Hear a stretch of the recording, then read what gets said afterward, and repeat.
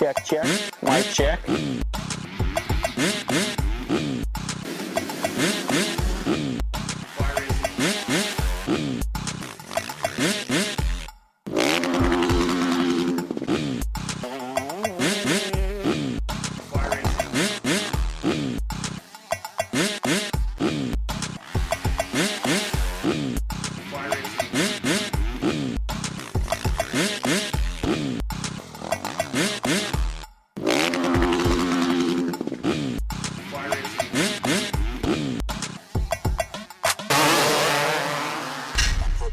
Network production.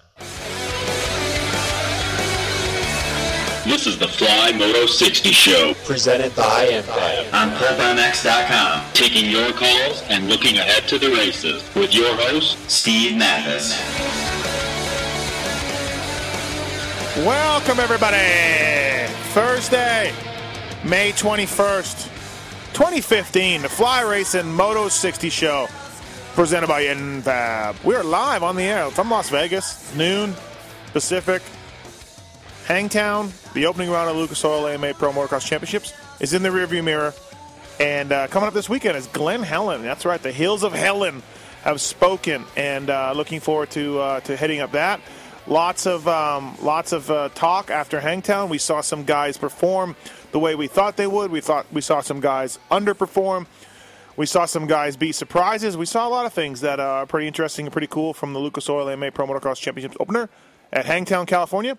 Fly Racing Moto 60 Show presented by NFAB. We're taking your calls. 702-586-7857, 702-586-PULP, giving away a set of Fly Kinetic Mesh Rockstar Energy gear to just a random caller this Thursday. That's right, you just got to be a random caller, got to ask a good question.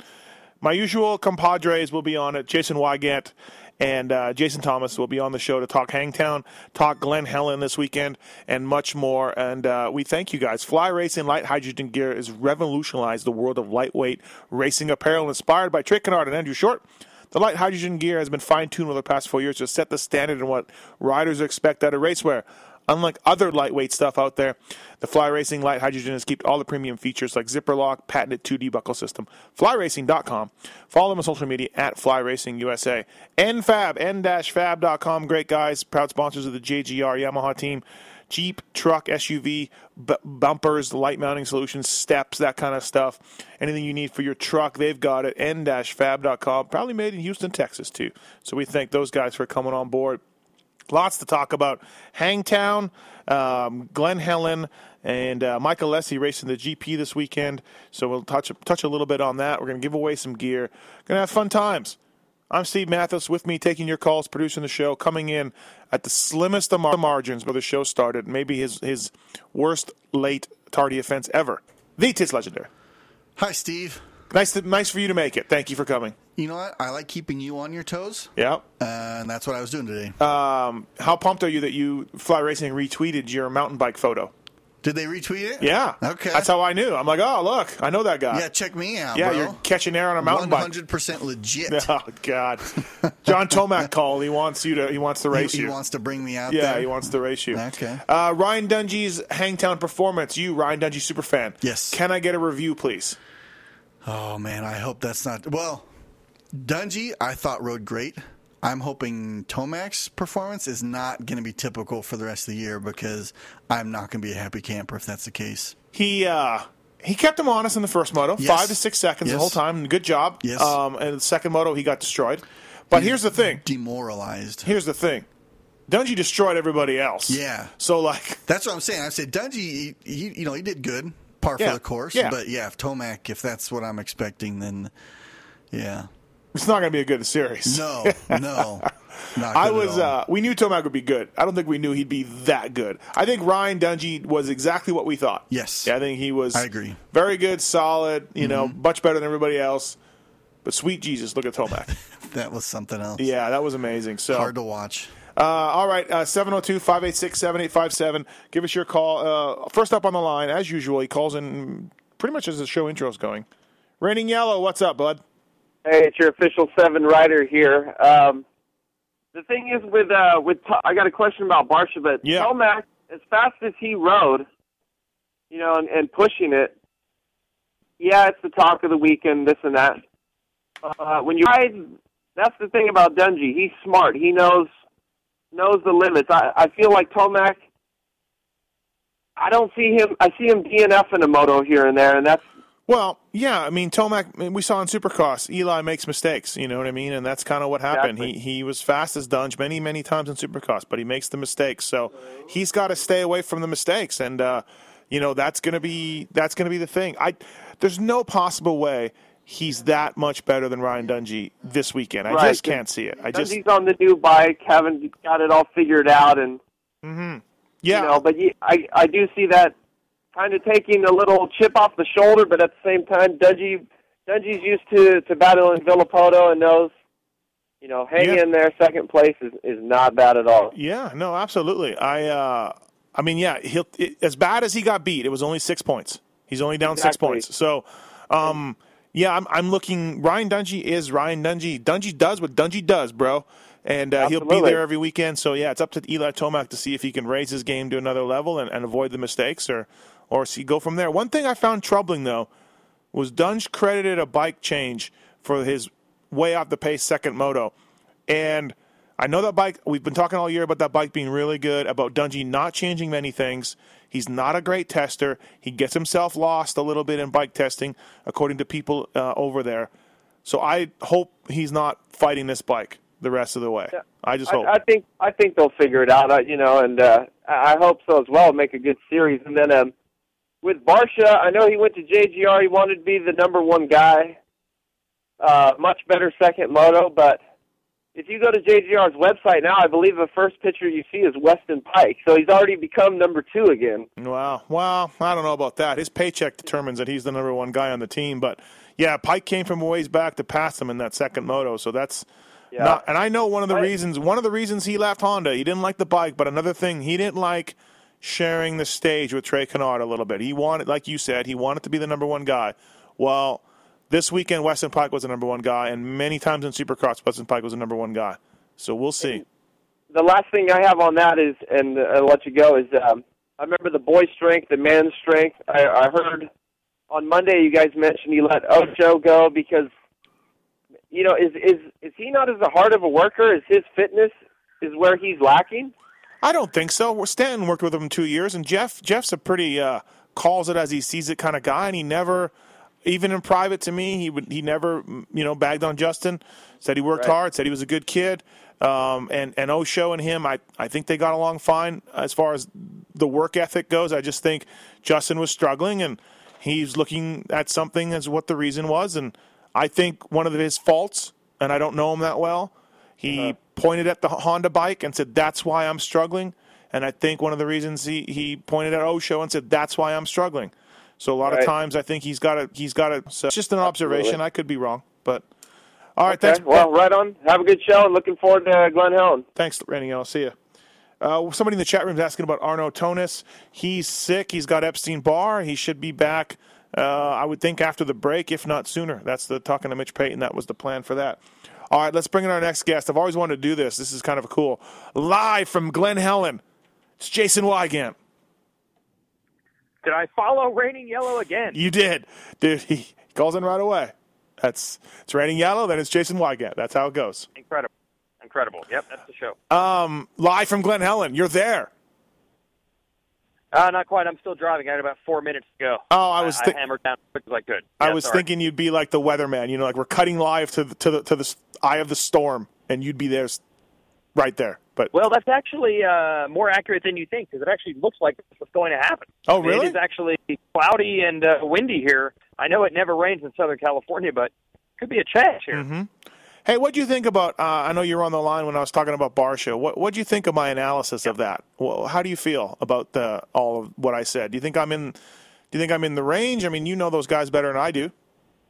I think you are. I think if anyone in Barsha's camp hears it, you need to look over your shoulder this weekend and maybe get a nice bulletproof vest. Whatever. Keep that in mind. Wouldn't be the first time. Yeah. No, I know. But I think what you're saying is accurate. Here's one quote that I always go back to. I hear this a lot. And Stanton would always say, I don't teach him how to ride. He knows how to outride me. There's nothing I could possibly teach him when it comes to riding. And it always surprised me. I've asked Barsha over and over, and one quote he always goes back to is, "Oh yeah, I got a trainer, or the bike and stuff like this, but I don't need anyone to tell me how to ride a dirt bike. I know how to ride a dirt bike fast." Mm-hmm. And this isn't just him. This is a motocross thing where, this idea of I've been riding since I'm 5 years old, so there's nothing I could possibly learn about my craft. They have coaches in every other sport on earth where they also start at age 5. How could Tiger Woods have a golf coach? How could that be possible? He was the best golfer in the world. He played since he was a child. How could he possibly learn anything? Yeah. A lot of people watch Barsha and say, "Oh, man, he hangs it out. He tries. He pushes hard, but I see this happening. I see that happening." I mean, ask your buddy Villeman. Yeah. Probably more direct pointed, he should do this and that instead of that and this, maybe than any other rider. And Weston Pike, it's a perfect example, has gone from essentially, I think, by his own admission, a goon as far as supercross riding goes, to darn effective, and he credits a lot of that to working with Buddy Antunez. So, again, we're not in the trenches. Maybe a lot of this is speculation, but I don't agree with almost any rider that says there's nothing I can learn about riding a motorcycle. Yeah, no, I agree a little bit. I will say this, Jeff Stanton, I don't know if I'm friends with Jeff Stanton, but we have a good relationship. He never had anything bad to say about Justin to me, about in private or whatever in public, about his work ethic and all that kind of stuff. So that's good. And you talked to O'Mara. O'Mara didn't claim he was lazy or anything like that. No, absolutely not. Yeah. So, all right. Hey, a few things to touch on. Did you see my text to you about Ralph Shaheen at Speed Sport building a voiceover room? No. Oh, okay. Well, Ralph tweeted today that, he's building this special Speed Sport magazine voiceover room and, insulated and a small little room and everything else. So I just wanted to rub that in your face because you just use a towel over top of you, a blanket over you when you do your voiceovers. Yeah, that's the Racer X voiceover room as opposed to Speed Sport. And now the voiceover game has really been interrupted because I have a child that naps. So I can only cut audio when he's awake. Very professional. Right, exactly, right. And also, too, your thoughts and feelings on Mike Babcock being hired by the Toronto Maple Leafs. The best coach in hockey, 8-year deal to guide the Toronto Maple Leafs. I don't know anything about hockey, as you know, but I do know when I went to the ESPN app this morning, it said, this is all I know, it said, Babcock, we've got a lot of work to do. Yeah, he does. He's got a lot of work to do. You're right. So, also, too, before we get into Glen Helen, Michael Alessi racing the GP this weekend. Can I get some moto scores? British GP for Michael Alessi. I'm going to put him just inside top 10, maybe 7 to 9 range. Can I do that? Yeah, I think you're right. All right. I think that's good. Yeah, I think I would go there. Yep. Jason Wygant on the Fly Race and Moto 60 show, the voice of American motocross. So, all right, Glen Helen this weekend. The Hills of Helen are alive. It's a unique track in our sport. It does see some guys like a Josh Grant, maybe Sean Collier further back, Baggett, Pike. This track favors some dudes, doesn't it?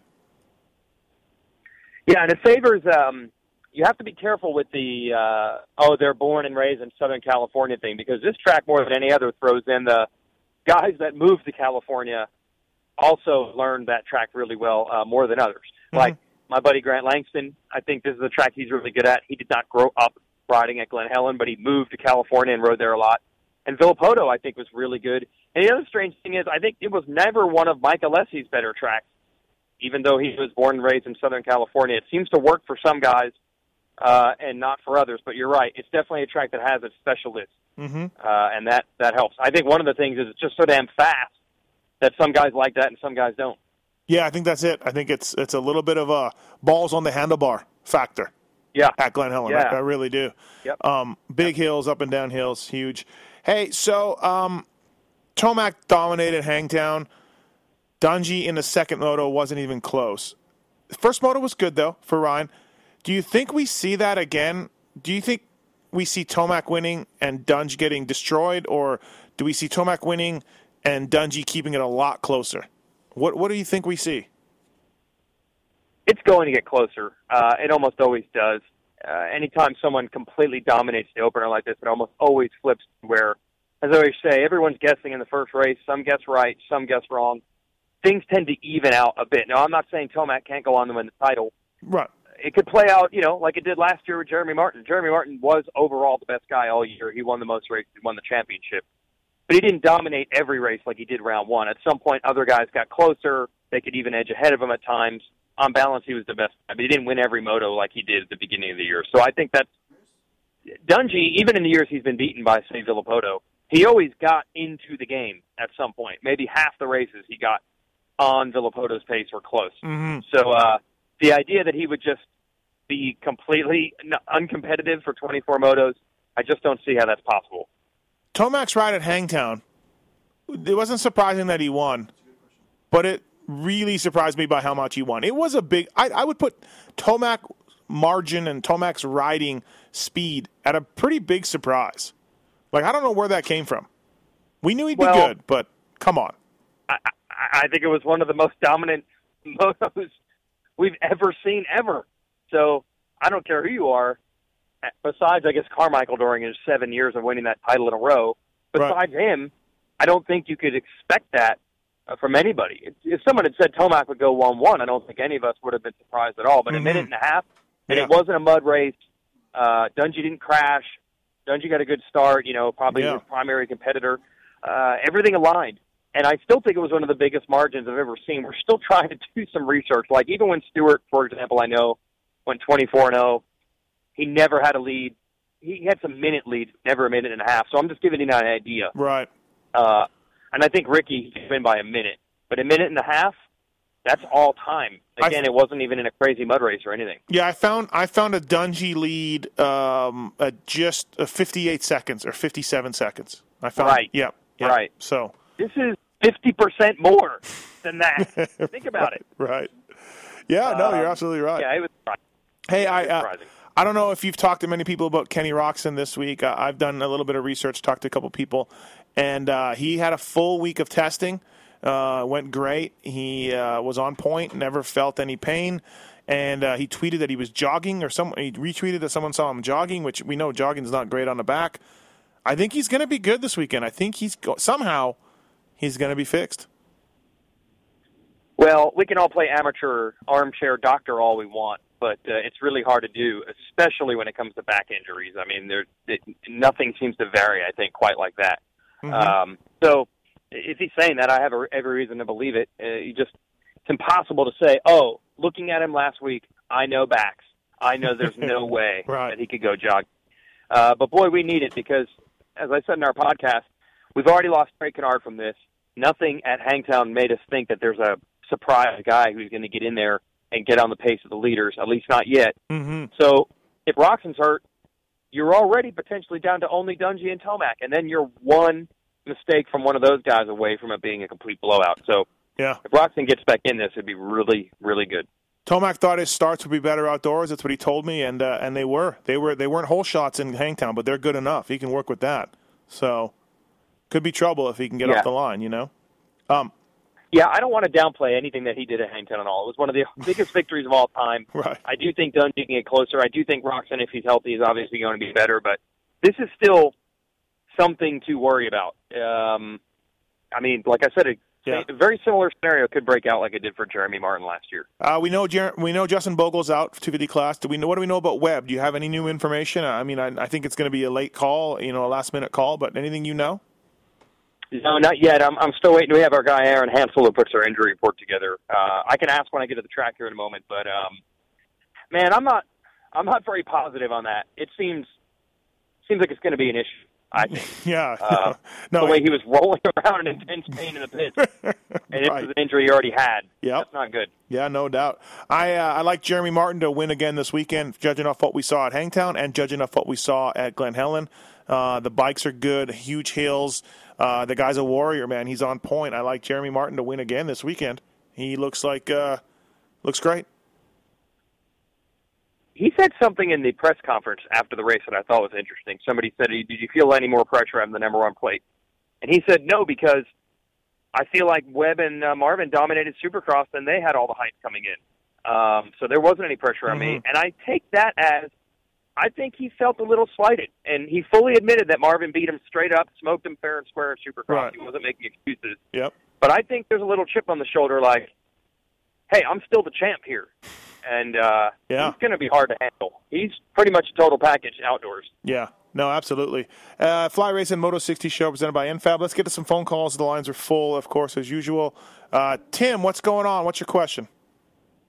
Yeah, I was wondering, they always talk about detuning the 450s in Supercross. Do they turn them up any on the outdoors? Like, what are the numbers like compared, do you think? Yeah, they definitely. I don't know if they detune them for indoors. If they try to make them, they don't try to take away total horsepower. Total horsepower number is still up there, but they try to make them a little more rideable, which I guess in a sense is detuning. They try to make them a little smoother. Outdoors, though, yeah, you're going for more power. You're definitely trying to get as much horsepower as you can. You're probably picking a more aggressive camshaft profile than you would for Supercross. You also could maybe bump up the compression a little bit. You're trying to get more. There's no doubt. The tracks are deep. They're watered. They're soft. So, yeah, it's a game of horsepower outdoors. Cool. Yeah, hey, I got a mountain bike question for you. The key to that is a discing up the track. Matthes, you nailed it. The key to that is you don't have a disced up, watered Supercross track. And here it does. The amount of power that sucks out of a bike is a huge difference. And I've heard riders say that more than even how tight tracks are, outdoors to indoors, it's that disced up soil and watering that makes the biggest difference on power. All right. What else? What else, Tim? I was wondering if you have a dropper seat post on your mountain bike. I don't. No, I don't feel like I'm that gnarly that I need one yet. But I might get one down the road. You need to get one, and I haven't seen any moto guys that ride with them, and they're a game changer, man. No, I know lots of guys that ride with them. Absolutely, tons of guys ride with the droppers. So. Yeah, well, give it a try if you can, man. It's awesome. Yeah, thanks, Tim. Appreciate it. No problem. It's 2 weeks in a row we've gotten mountain bike questions on the Fly Racing Moto 60 show. Dustin, what's going on? You got to go to Motocross the Nations? Yeah, it's still really early in the season to really even be picking out riders. I know we have like a suggestion of who we'd obviously want, but I know Tomac probably won't be able to get riders like that. Oh, your phone's breaking up, Dustin. Dustin, your phone's breaking up. Uh-oh. You're there. Oh. Yeah, you're back. Okay, I'm good. The Eli Tomac's ride last week, what are the chances of that and, say, Ryan Dungey and Villapoto being on a team? I know Eli said he would drop down to the 250 class if, they asked him to. But, I know I brought this up before. Villapoto not number one kind of, made him a little butthurt. Do you think Tomac would still want to run number one if he had the chance? I don't think. Yeah, I know Villapoto got all mad about that number one plate a little while ago, a few years ago. And we had Dungey on the Pulp Show. And it's pretty early for Diz Nations questions. We'll grant it that. But, I said on the Pulp Show to Eli that I'm putting him on the small bike if he will do it, if he wants to do it. Like, I'm building a team of 450 guys. I think Baggett, I think Jeremy Martin. No offense to these guys, they've let us down a little bit in the small bike class over the years. So I'm doing what some other countries do.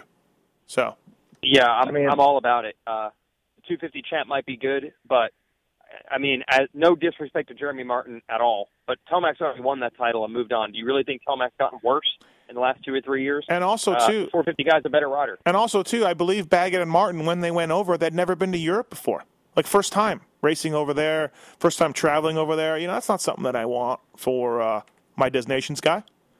So, I don't know. That's just me. Yeah. But if Tomac wins a 450 outdoor title, then I'm probably not dropping down if I'm Eli Tomac. I'm saying, Dunge drops down. And then that's a whole other problem, So yeah, because the last time Dungey rode a 250. Yeah, exactly. So I don't know. Yeah, I get it. So all right, thanks, Dustin. Appreciate it, man. All right, thanks a lot. All right, thanks, Chris. What's going on? Thanks for calling the Fly Racing Moto 60 show. Hey guys, how you doing? Calling from hot and muggy Florida. Hey, listen. Actually, the guy just said about Tomac not riding a 250. He was just on a 250 two-stroke last week when his 450 blew up. Right. So I guess he could do it. You've been preaching all season long about how much you want to change, some type of change in Supercross. Mm-hmm. What if you could wave your magic wand? What would you change for motocross? I don't think motocross needs as much changing as Supercross. I like the fact that we have two classes and they're the best of the best. You know what I would do though, and you can go ahead and call me. a big baby or whatever. But I would shorten the motos. I would shorten them. I would put them 25 plus 2, so they end up at 30.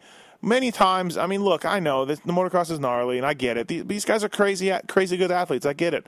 I'm only doing it to try to make it a bit more exciting, But honestly, I'm not even 100% sold on that. But Weege, what about you? Yeah, I always say if you look at, I don't think anything really needs to be changed. But if I had to change something, I don't know. I think shorten the motos might be okay. I don't think the racing would get any worse. Very rarely do the motos get more exciting at the end than they are at the beginning. And I think it'll allow other things to happen. Just from a TV perspective, we'd be able to interview more people, get more faces on there, and kind of promote the riders a little bit better. Because as it is now, we basically can't do anything but show racing, which I know every fan says, that's all I want. Well, I would say that's what you think you want. Yeah. But it would be cool for Weston Pike if he finishes 4th in a moto for people to actually see what he looks like. And a lot of times they don't have time for that. But overall, I don't know if you need to change anything. I think it's pretty good as is. I feel like Supercross needs some massive changes. I've been going on and on and on about that, but I don't feel the same way about the motocross. I don't know. I feel like it's pretty good. We got 2 bike classes. We have good participation. I would stay away from the Utah tracks and these type of things.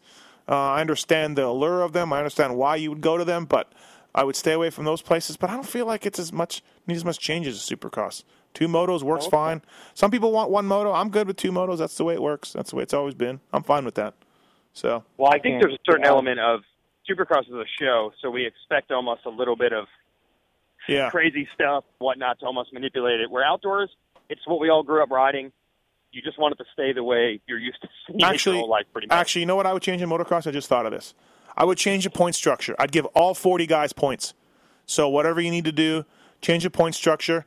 If you want to still make it, 3 points from first to second, that's fine. Just bump it up to 50 points. All 40 guys get points. That way, if you're some dude that gets 25-25, you get some points, you have a ranking, you have a finish, and you can sell that to some sponsors in your local town or local or state where you're at. So I would give everybody points. That's what I would do. Okay. All right. Well, did you guys watch the TV broadcast? I watched a bit, yeah.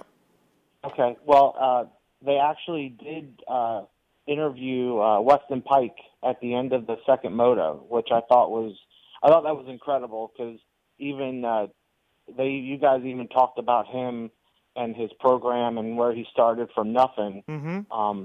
And I thought that was great, and I was just glad to see that. So yeah, no, I think it's something they try to do. So. Well, I'll give you a perfect example. We had to choose. We were showing a battle with Roxon and Baggett, which was going down to the last lap, and that would have settled the podium overall. But we chose to cut out before they got to the finish line so we'd have more time for interviews at the end.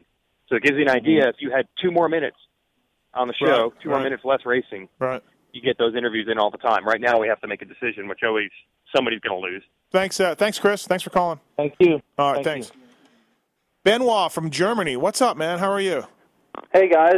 I just wanted to know if you know how the Alessis gonna present themselves. Do they have a box van or their own rig at the GP? Good question. I don't know what they're doing. I guess they would partner up with a team over there, right? I'm not sure. Weege, any idea?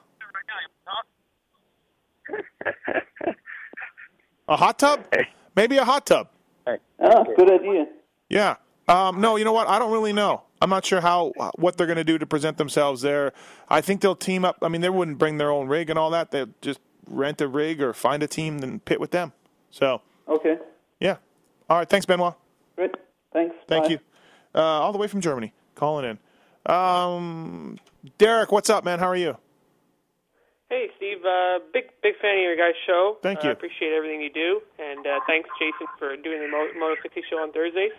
I just wanted to ask, the MXGP series, what features would you bring over from that series if you wanted to incorporate it in Outdoor Nationals?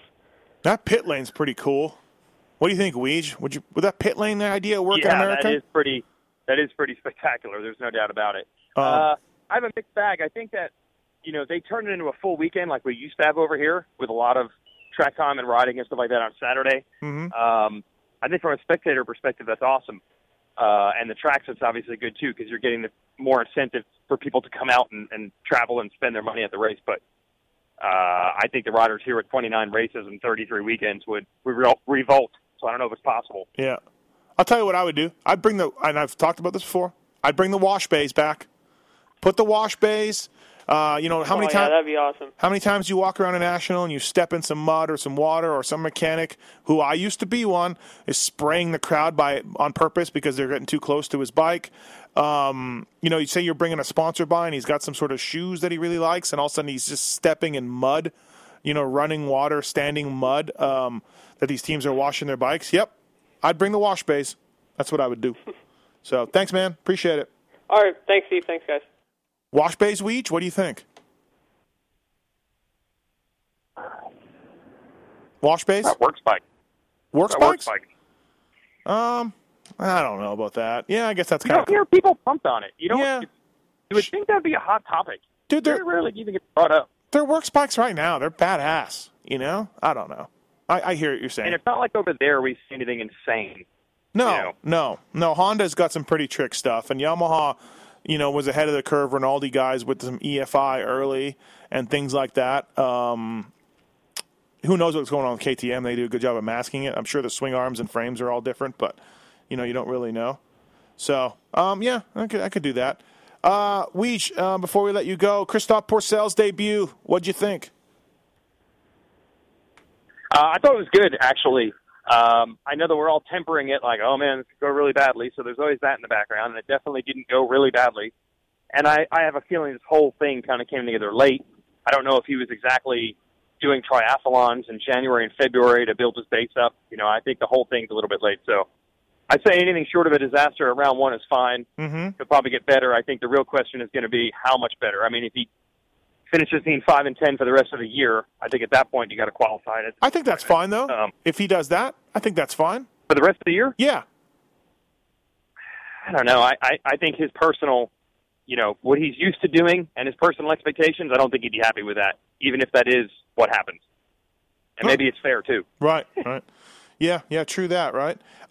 Hey, Pro Circuit, we just did a feature in the new Racer X about how they've been struggling. They didn't win a race this year. And, for the first time in a long time, Mitch Payton's guys aren't sort of been the guys.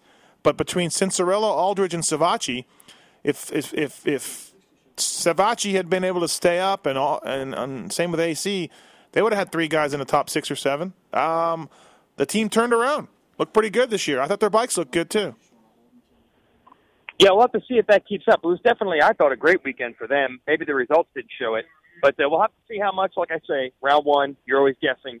They clearly guessed right. Mm-hmm. And you give credit to Bones and all their experience for being on par or on point at the first race of the year. But yep. I hope it keeps up. They need it. I can't believe we're at this point where we're hoping, oh, man, Mitch just needs a break. But that's where we are right now. Hopefully he does. That little team that could. I hope they get the breaks. Exactly.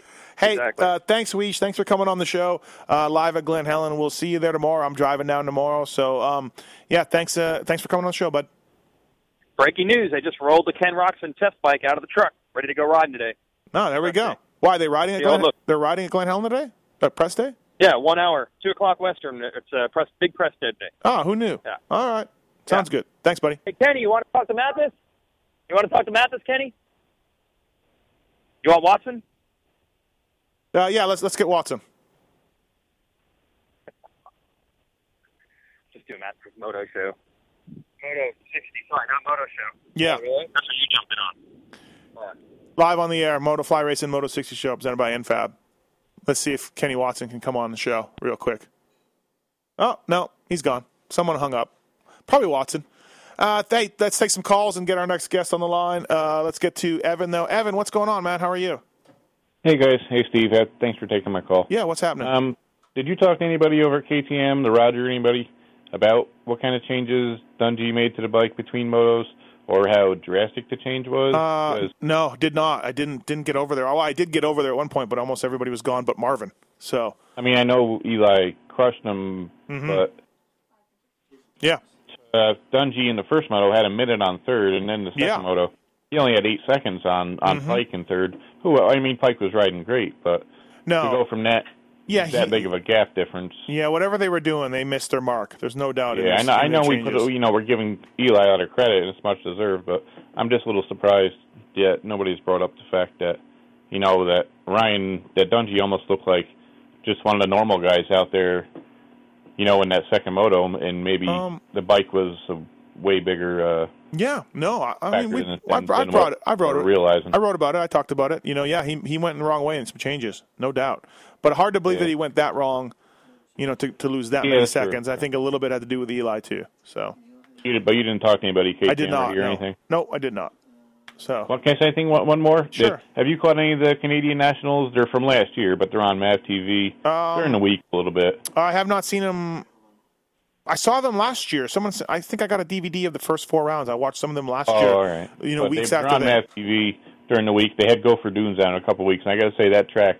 I wish we could get a real sand track back on a national schedule, because after watching that and watching the GP and Valkensport, we need a sand track like them badly. Not even Southwick is that sand. I wouldn't say we have to go back there. We could find a new place that was like that. That'd be great. Yeah, I agree, man. It'd be awesome. No, absolutely. Gopher Dunes is one of the gnarliest tracks out there. So it's true sand. All right, thanks, Evan. Appreciate it, man. No problem. Take it easy, guys. All right, no problem. Let's get to some phone calls here. Neil, what's up, man? How are you? Neil, you there? Oh, yeah. Hey, Steve. I had a couple questions for you. The first one was, do you guys know anything about what track's going to replace Utah for next year? Because I know that Southwick is being used again. Yeah, Southwick, I heard that Southwick could be back. That's about it, though. I haven't heard anything else. Obviously, they got to replace it. Yeah, this is the last year for Utah. So, no, I haven't heard too much.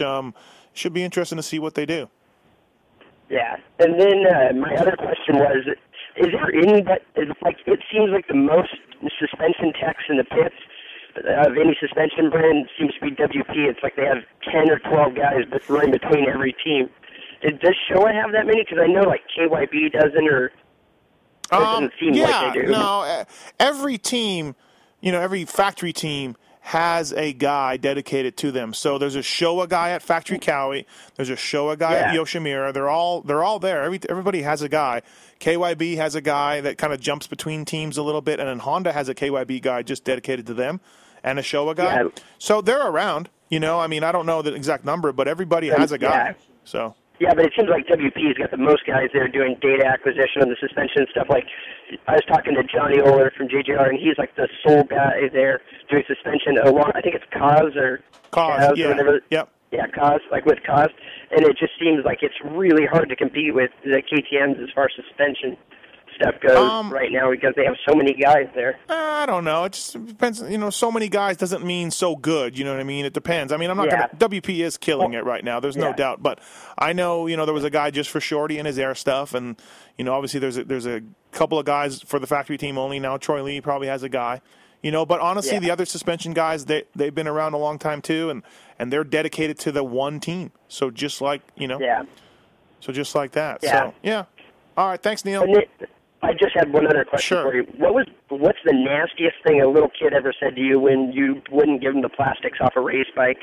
No, I never really got that. I never really got any sort of nasty things at me. I would just tell them beat it a lot of times. I felt bad, but they were sometimes really annoying, like very annoying. I saw some dickhead kids last weekend at Hangtown just MFing mechanics and stuff. Yeah. I was blown away. No, I do. If the kid was cool, if he's like, excuse me, please, or if he waited, or, I would give him stuff. But the dudes that just ran up and asked, I would just be like, beat it. So. Yeah. All right. Thank you, man. I'm sorry for criticizing your mountain bike ride. Yeah, it's okay. We're good. Apology accepted.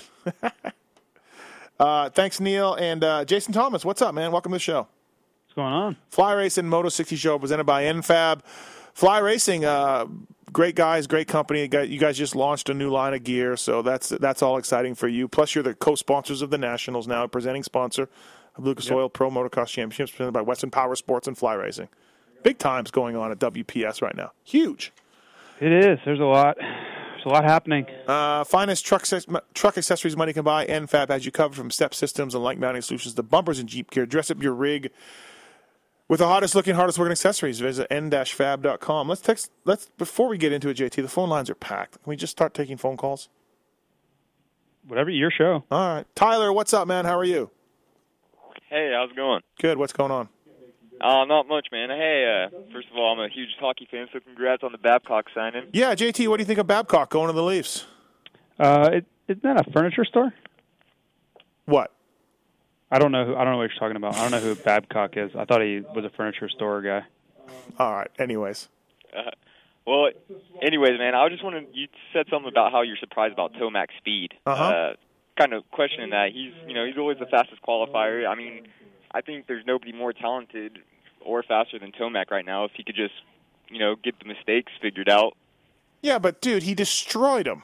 He crushed the third place. Just crushed him in both motos. I understand that it was a big win, and everything. It just kind of made it sound like you were surprised, though, by, like... Well, I'm not surprised he won, but I'm surprised he crushed everybody that badly. JT, what do you think? Well, I think if anybody wasn't surprised by the margin of victory in the second moto, you're fooling yourself. Yeah, I mean... I'm not saying that, but, I mean, would you agree, though, that Tomac's probably the fastest and most talented rider right now if he just needed to get his, get the wrecks out of the way and work on the starts? I don't know. Supercross or motocross? Depends on what you're talking. I mean, it's a reason why, Dunge won the title last year, or Kenny won the title last year, and Dunge. And, I mean, when Tomac came back, he was good, but I think he only won one overall out of the last 8, I think he only won Millville, right? Yeah, I think he only won Millville. And so that means Roxon and Dungey beat him, in the other 7 races. One of those guys, or Trey Kennard. So, I don't know. Yeah, it's interesting. I mean, maybe he's taking his game to a new level, Tyler. We'll have to see this weekend. But Hangtown was amazing, I think. So yeah. Thanks, buddy. All right, man. Well, cool. Like the show. Keep it up. Thanks. Appreciate it. Let's go to Jay. He wants to talk to JT. What's up, Jay? How are you? Hey, Steve. First off, I want to say thank you for all of the content that you put out for us. I think we all really appreciate all that you do. Thanks, man. I appreciate it. We're trying. It's going well. Listening numbers are good, and people seem stoked on it. So good. But my question's for the best dressed man in motocross. Yep. JT Money. No, that would not be me. Yeah, it would not be me. It'd be JT. Throughout the year and all the podcasts and episodes, JT, you talk about how a rider's fitness base is put in the months of October, November, December. When and how is the transition made from 20-lap main events to 2 30-minute motos? Well, the good thing is that, as you said, there's a base there already. So you're already pretty fit. The biggest change is just kind of transitioning that a little bit to, as you said, for the outdoors. And really, in your training, you're not going to do a ton differently. You may extend your bicycle rides a little longer and do stuff like that, but it's really just in your riding, like your actual motos day-to-day. Because once you're fit, you're kind of fit, and then you can kind of fine-tune that a bit. But it doesn't really take too much from what I've found as far as the riding. The biggest thing is just you start riding, getting your speed up and then riding 30-minute motos. And then the one thing you really notice is the day after the race, you're probably going to be sore versus a Supercross, you're not really sore at all. So I never really had a fitness problem transitioning. It was more just trying to get my speed up and getting used to going so fast and blasting through rough sections that in Supercross you'd be trying to avoid. But in outdoors, you just kind of have to go through it. You got to grit your teeth and just do it. Yeah, and it's tough. Like you're used to your bike being so stiff and not handling well at all. And then your outdoor bike, you just have to kind of take that out of your mind and be like, okay, my bike's set up to handle this section. I just have to stay in the throttle here. There you go. What kind of active recovery would a rider be doing on a Sunday following a national? Pretty much everyone will be either on their bicycle or on their spin bike for about an hour or so, and nothing hard, just trying to burn lactic acid out. Remember Timmy's guy Dean had him riding. Yeah, little light riding. Did that a little bit, but yeah. I would never. Yeah, that was never in my program. I just would try to get on the bicycle, and it just basically you want to try to get back to 0 as you can on Monday. So whatever works best for you. Timmy found that riding helps, and really, he wasn't riding hard. He would ride like 70%, but he was. I think the reason they did that was to try to get lactic acid out of the muscles that you use in motocross versus just the muscles you'd use on a bicycle. Jay, thanks for calling. Do you want to set a Fly Kinetic Mesh Rockstar gear? You know it. Yeah, you would. Good questions. I'm surprised you didn't. Right, awesome. I'm surprised you didn't direct your fitness questions to me, but that's okay. That's fine. Stay on the line. Tits Legendary will get your information, man. Thanks and congrats. Thanks, guys. I really appreciate it. All right, thanks. Jay, winner of the Fly Kinetic Mesh Rockstar gear, jersey, pants, gloves. So Oh, he's going to love that stuff. Hopefully he drinks Monster. Let's go to Nick. Nick, what's up, man? Not much. Are we going to get Moser to put me on just short this week? We can try. Yeah. I came in just one place off. No, anyway, I was going to ask about John Luck, the cyclist guy at MTF. I feel like this would have caused a lot more uproar of him coming out with some pretty huge allegations. Have you heard anything about? Well, I just read whatever you read. The first press release said he's accepting these sanctions from USADA, and that in return for maybe a little bit lenient penalty, there's a quote in there saying that he is going to help the authorities with information about PED use in professional supercross and motocross. That was his quote. Then I saw something that comes up from MTF. He's a trainer there, obviously. Then I saw something that come from MTF where they said that they knew nothing about it, that he wasn't doing it there, and they run a clean facility. And then a quote from the cyclist guy himself saying, nothing happened at MTF. I'm happy to clear them and blah, blah, blah. So I'm more confused than ever. Yeah, it was. I'm not really saying anything about MTF, but more so about the sport as a whole. Is this going to cause a firestorm? Are there going to be people, is this going to cause a witch hunt, or is this going to just go away? I don't think it does anything. I hope it. I don't hope it does, but I hope if he has some proof, go ahead and present it, and let's get these people out of the sport. These trainers or these riders, let's penalize them appropriately. There's millions of dollars on the line for riders here, and if you're doing it clean and someone's not, then that sucks. But let's have some proof. You know what I mean? I hate, for years and years, fans would ask me to ask them what I think about who's doing PEDs, and honestly, I never went down that road really because I have no proof, and it sucks to be painted if you don't have any proof. So, honestly, I don't think it's gonna do much. But if it does, if he has proof, then great. I'm all for it. What do you think, JT? Yeah, I don't think anything happens for the same reason you said, because proof like that is so hard to come by unless you are an active participant in that program. How are you ever going to, how are you ever going to prove that in a USADA court or a court of law or anything like that? I mean, we've seen how hard it is in the cycling world to prove that, and they had lots of data. So our sport doesn't generally have that much scientific data supporting stuff like that. And I think that at one time in our sport it may have been a fairly prominent deal, but that was going on in every sport, I think. But I don't think it's such a big deal anymore. I think the other sports have scared our sport cleaner, and I think that the active WADA and USADA tests, even with James Stewart getting caught for his problem, which wasn't really the same thing, I think it still scared a lot of people straight that would have taken a chance on something like that. I'm confused by the guy's statements, though. I mean, okay, so, he said he was a trainer at MTF, but he said MTF is clean, so how does he have his knowledge? I don't know the guys. I think he was referring to when he used to participate in cycling races, correct? Not when he was a trainer.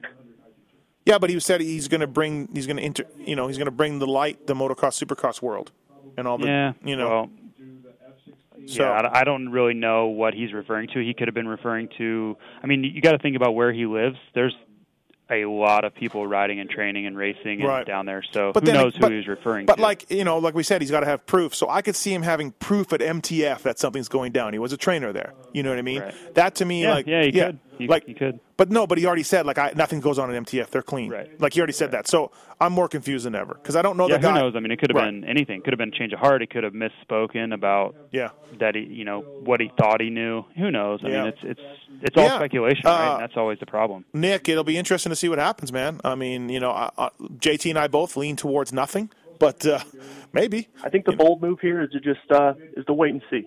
Yeah, I agree. I think that's exactly it. I wouldn't bet money that this whole thing's going to bring the motocross racket down. But honestly, like I said, if he's got proof, great. Because why wouldn't some people try to skirt the rules in our sport? Literally, there's millions of dollars on the line here. So why wouldn't they? They do it everywhere else, But please have proof. That's all. So thanks, man. What kind of things do people take? Like, what would you take for motocross? Well, that depends on who you talk to and everything else. I mean, I think something like there's something better than EPO, but certainly EPO would help in recovery. HGH would help in muscle growth and recovery after a long race. But apparently there's even something better than EPO nowadays. So I don't know how you catch that or anything, but yeah. So well, thanks a lot, guys. I do really appreciate all the content you put out, even though you catch a ton of flack for it. Yeah, but, sometimes I do. Thanks again. We'll chat later. Thanks, man. Appreciate it. The magnet breathe right-ish things that are going on. I don't think those are performance enhancing at all, actually. Okay, all right. You're just checking, though? Yeah, I wasn't sure. Right. If they are, they're really out in the open. They're not. Yeah. They're really daring USADA to go after them. Dave, we want to talk about Weston Pike? What's going on? Hey, guys. Love the show. Thank you. Glad I could get on. JT, you really like all the content you put out. And what about me? You add to the show. Oh, for sure. You too, Steve. He really enjoys JT's content. You're the ringleader of this whole thing. JT wouldn't have any content if it wasn't for me. Yeah, I would have industry seating out there firing away if it weren't for you. Oh, really? I don't believe you. So, all right. You Anyway, can't prove it. Just like that Carter Luck guy. Right. Okay. What's up, man? Hey, at what point does Pike ask if he can trade salaries with Barsha? The dude's just doing it right he now. signed for next year, and I'm sure he got a raise. No, for sure. I was going to ask too, but do you think if he keeps getting podiums and maybe even wins a motor or two outdoors, think he should have waited till after the outdoor season to re-sign? Or What do you think, JT? Should he have held fly racing over the barrel a little bit by waiting?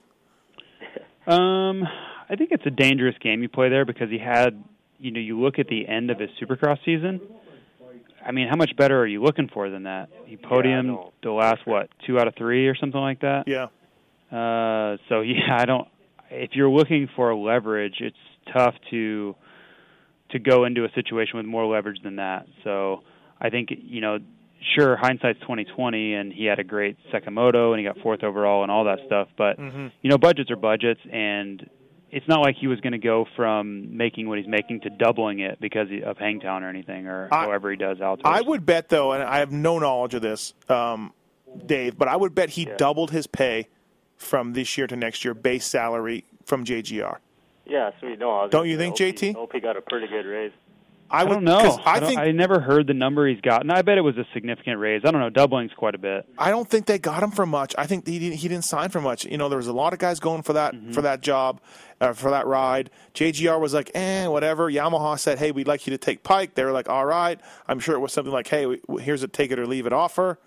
I don't know. Just my own. Maybe. I know what he was getting for outdoors only last year. So, and I know his attitude, and I don't think he just signed for nothing. I really don't. Yeah, for sure. Yeah. But he for sure was deserving of a raise. There's no question about that. No, absolutely. One more quick thing. Yeah.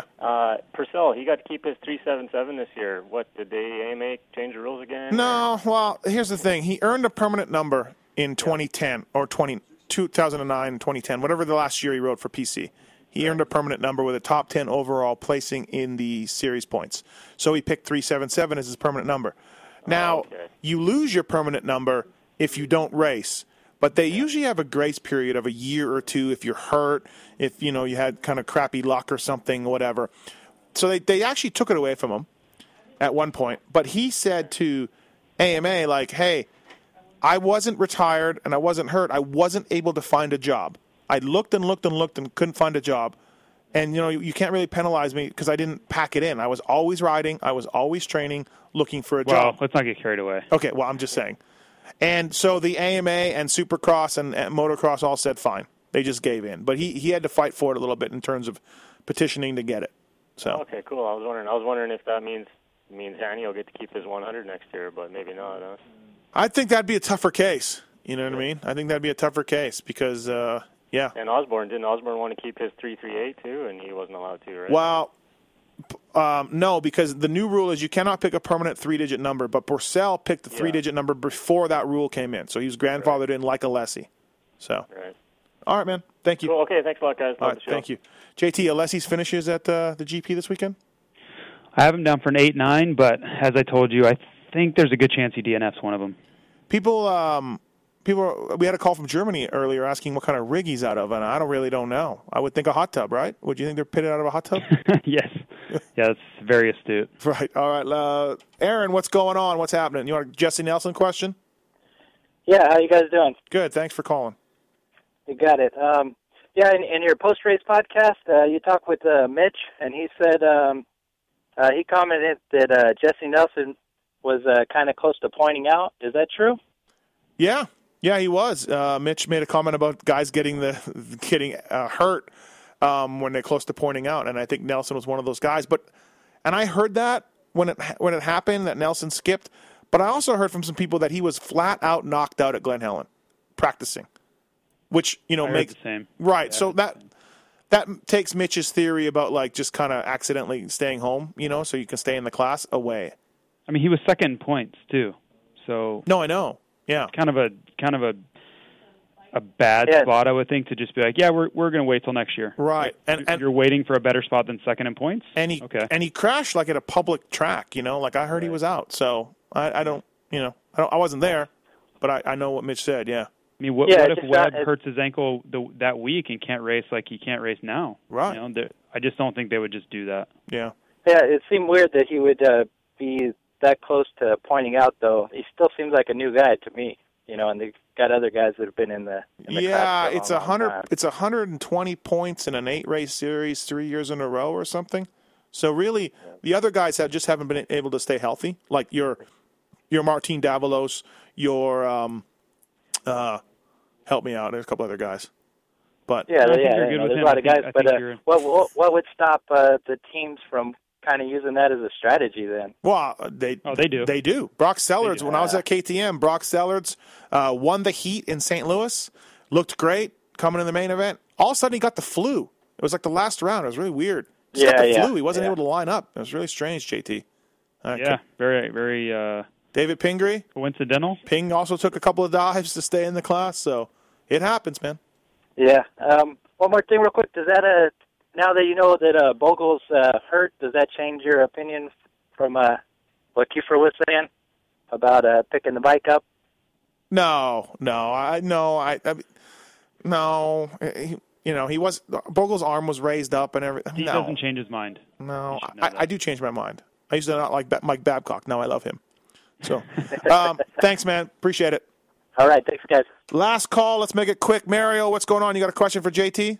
Yo, guys, what's going on? What's Win or that? lose, drink the booze. JT, I got a safety question for you. All right. After seeing Bogle's, well, it wasn't his fault technically.